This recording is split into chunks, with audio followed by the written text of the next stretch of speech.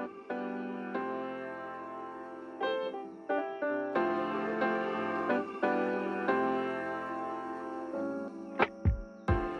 everyone, welcome to Nothing Subtle here. This is your host Leah, and I am so excited to finally say we are launching our very first episode today. So welcome, get cozy, because we are not going to waste much time before we jump right in.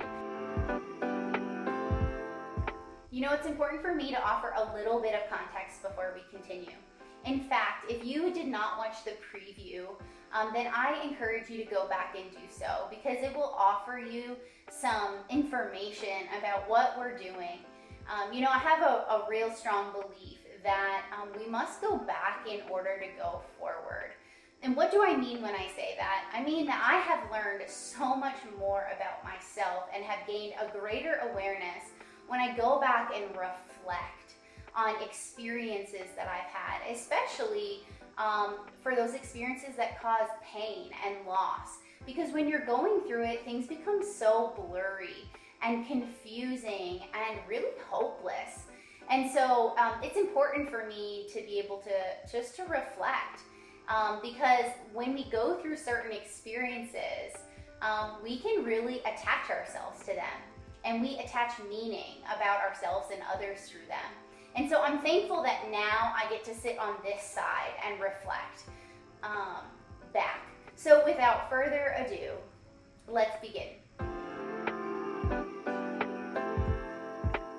To full disclosure, I have not slept really well, and my stomach is a hot mess because I am full of nerves.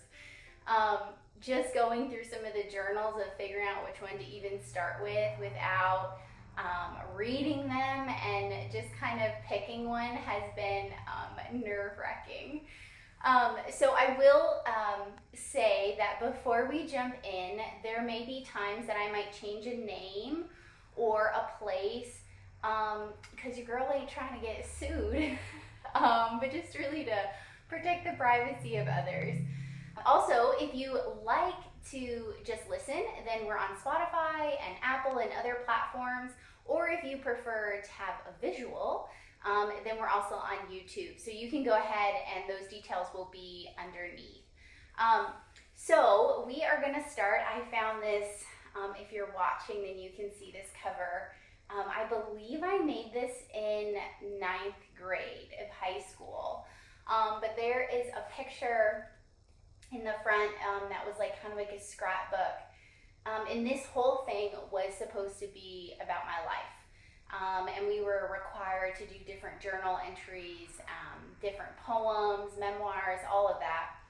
And just looking at this cover brings me back to a very dark place, where it's like the worst journey and beyond, despair, concern, detour, where to go, she weathers the worst conditions, almost didn't make it, fights for life. I mean, the words that I had chosen, I will tell you, I was not always the person to voice how I felt. In fact, I was taught that you shouldn't share things that people won't understand. And it was always the big white elephant in the room that no one acknowledged or talked about.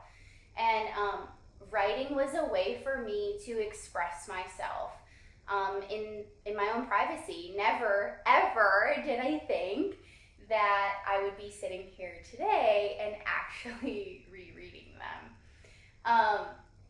But anyways, it became very therapeutic for me. And so this was random. I just picked memoir. And so I'm going to go ahead and I'm going to jump right in and begin to read that. The title was 25 Empty Bottles. It was almost 6 years ago, but I can still remember it like yesterday. Sometimes I wish I had never come home that day. It was after school and I was starving as usual with nothing to eat. No lunch money, and of course, there was no lunch made for me. I ran directly into her bedroom because that is where anyone could find her, always sleeping. except normally her door was locked, and that meant for everyone to leave her alone. But today was different. Her door was unlocked. I was actually feeling lucky. I knocked and walked in. "Are we eating tonight?" It was then that I knew something was wrong. All she said was, "It's really warm." She just stared at me with this far look, or as if I was speaking another language. She was messed up again. You would think after 12 years of living with this, I would get used to it. I remember when she came out of her 5th treatment center, and I thought, wow, this might be it. I just love those days when she was around, and I'm not going to just let her walk in and out of my life. I refuse to allow myself to accept that. What child should accept their mother, coming and going when she pleases? Well, it was all that and much more soaring in my thoughts that I turned and walked out of her room. I ran so quickly for the kitchen, swinging open the cupboard doors and refrigerator. Go figure, there was nothing but empty beer cans my dad had finished off the night before. Then I heard my mom coming into the kitchen. I didn't even want to look. It disgusted me that she was my mom. This is who I had called Mom. I had my head turned and she walked right past me and right outside. I glanced out of the kitchen window and there she was, searching for her car keys outside. Well, I remember her saying that it was, y'all, that don't make sense. Well, I remember her saying what it was that she was going to look for. I frantically found her keys and placed them tightly in my hand. I ran outside to see if my mother was still there. To my surprise, she was, but with less clothing on.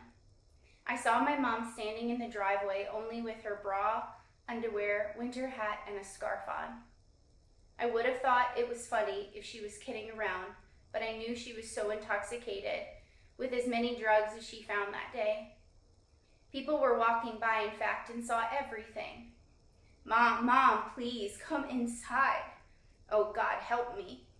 I was on my knees begging and crying, repeating these words, pulling on her arm until she came inside. At that time, after getting her inside the house, I was so disgusted. I was humiliated and frightened. I ran into my bedroom and slammed the door. I began to pray. Oh, God, help me. What did I ever do to deserve this? Why me? I just want my parents to love me. Unfortunately, these were the words I thought about every day. After a while, I began to get nervous. Normally by this time, my mom would be walking around, talking to herself, and I hadn't heard a noise for about 45 minutes. I peeked through her door, and she was lying sprawled out across her bed. She wasn't moving at all. I ran to her side and began shaking her. Mom, wake up, please, wake up.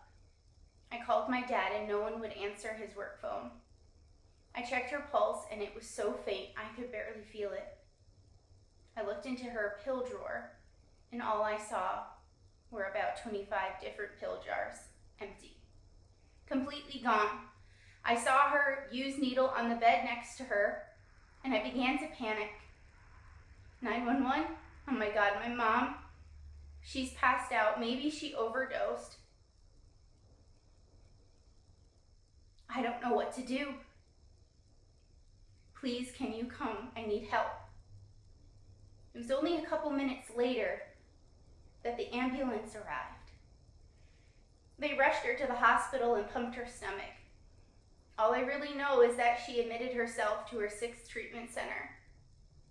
I will never be able to get the things I saw that day out of my head.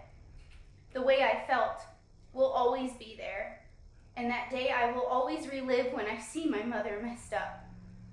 She had been so lucky and has had more miracles than anyone I know. I'm so scared because one of these days it may be her last. I wonder to myself often, will I ever get my parents back? Or should I say, will I ever get my parents? Wow. I anticipated this to be difficult, but I did not anticipate the realness of that moment flooding back to me. I actually included a picture of my mom in this memoir from a Christmas in 2003. And I had written on the side that this was a Christmas that she was home and clean for. Wow.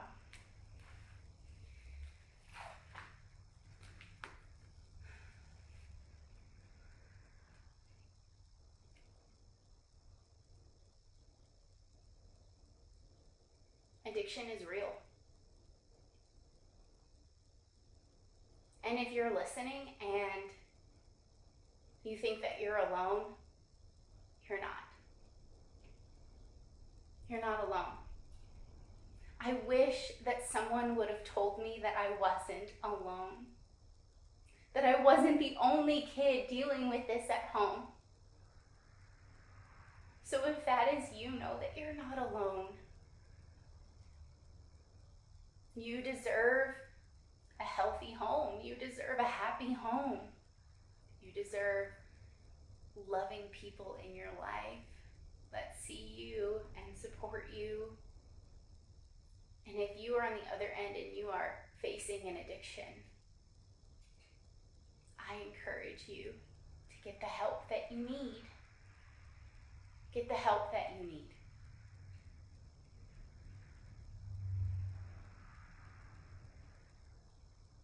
Well, friends who have joined me, until next time.